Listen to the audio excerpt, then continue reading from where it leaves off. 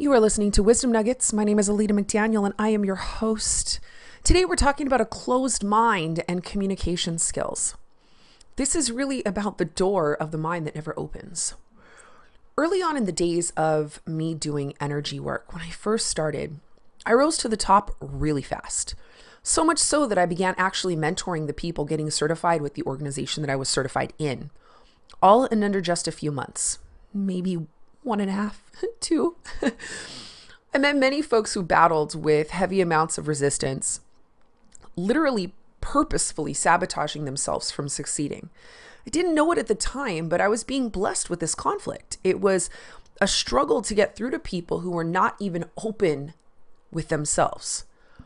So one day I had this one-sided, very heated coaching call with one of our trainees. We'll call her Joyce to protect her identity. This call lasted over 90 minutes, involving so much pain and suffering in her own resistance that she got sick for an entire week after this call. That conversation gave me a chance at practicing patience in the face of adversity. As Joyce's ego spewed angst at me, I had no choice but to listen patiently and help her to navigate through the struggle.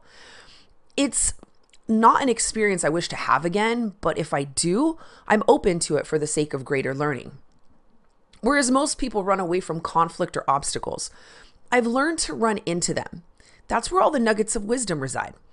See, where others would have seen me as the victim to her anger and of her anger and all of those verbal attacks, I saw Joyce as a gift.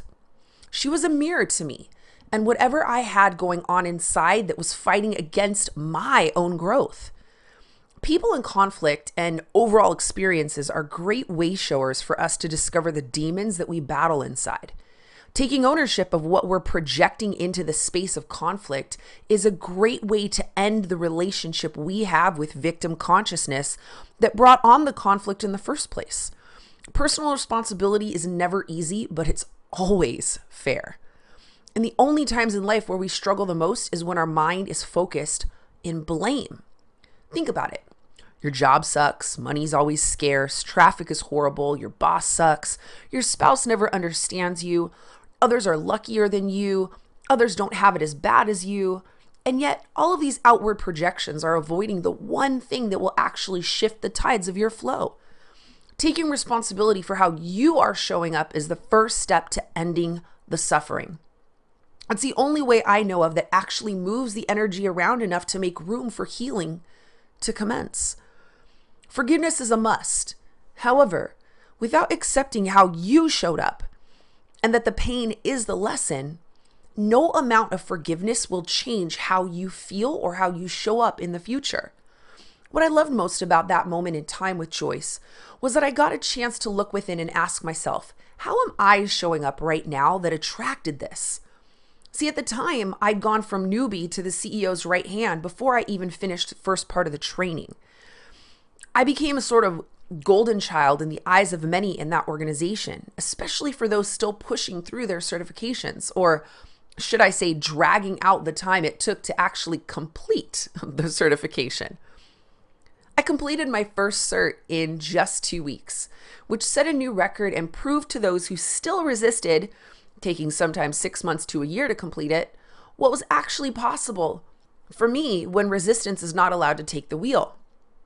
While I'd like to say that I was humble to it all, that conversation with Joyce showed me otherwise. Yes, I was chill on the surface and didn't spew back at her, but I was feeling like I knew better inside. I felt like while she was angry at her own resistance to finishing her certification, comparing her results to mine and feeling inferior, I was so stuck in my own achievements that I too was comparing. She showed me that my listening was focused on convincing her. Just because I did it, she could too. I wasn't open to figuring out what she needed to feel supported in completion. I was more focused on trying to calm her down and get her to see it my way and the way of the CEO at that time. See, a closed mind will only get you so far. Once I took ownership in that moment, I shifted my way of speaking with Joyce. I noticed how my lack of compassion towards her emotional upset was only making matters worse. I saw how I was pushing back on her excuses and that she needed to have the space to make the decision for herself to move forward. And when I shifted, she shifted too. One of the things I've learned about being a great leader, not just a good leader, a great leader, is that our energy will always impact those around us, whether positive or negative. It's our duty to keep energetic tidiness such that our influence is always for the highest and best good. When we take ownership of how our influence is helping or hindering the situation, we can see how life is literally mirroring to us how we are showing up in the moment in the form of a matching experience. It's a perfect time to course correct rather than to react in defense. Communication is not just about what you say with words, but what you believe about your position in the dialogue. With a closed mind, you'll become defensive and unable to see the blessings. With an open mind, you'll be willing to take action based on the highest good of all concerned, not just you.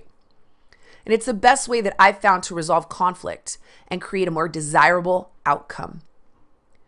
So if you like this message, please share. Let your friends know that you love them, that you found something that might actually impact their day in a positive way. You can find more about me and my coaching services at ambassadorforgoodness.com. You can find me on Instagram, Facebook, Twitter, Snapchat, under Alita McDaniel, Goddess Intelligence, Ambassador for Goodness. I'm there in all areas. I hope you all have an incredible day. Thank you so much for joining. Namaste.